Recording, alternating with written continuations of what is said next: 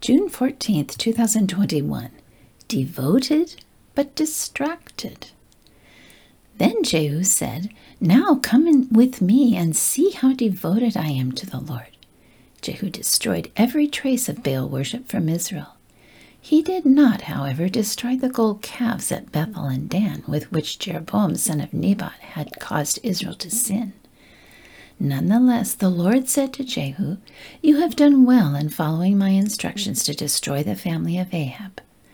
But Jehu did not obey the law of the Lord with all his heart. 2 Kings 10, verse 16, and verses 28 through 31. King Jehu remembered the Lord's command when he was anointed king. "You are to destroy the family of Ahab, your master." Jehu remembered the prophecy given to Ahab when he killed Naboth, and Elijah's message concerning Jezebel's death.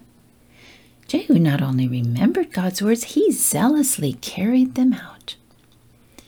In 9 different events, Jehu killed all Ahab's sons, all his relatives, officials, friends, and priests living in Jezreel, and trampled Jezebel's body under his horse's hoofs.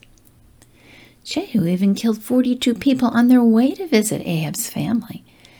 And finally, Jehu killed all the prophets of Baal, smashed their sacred pillar, and destroyed their temple. Jehu is the only Israelite king described as good. Yet even though Jehu remembered God's words and obeyed them, Jehu still did not destroy the gold calves Jeroboam had erected on both ends of his kingdom.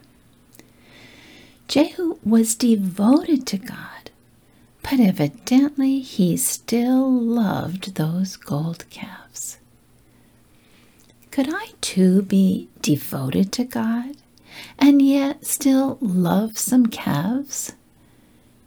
The distractions the enemy erects in my life may be some distance away, but he makes sure they glitter and distract me.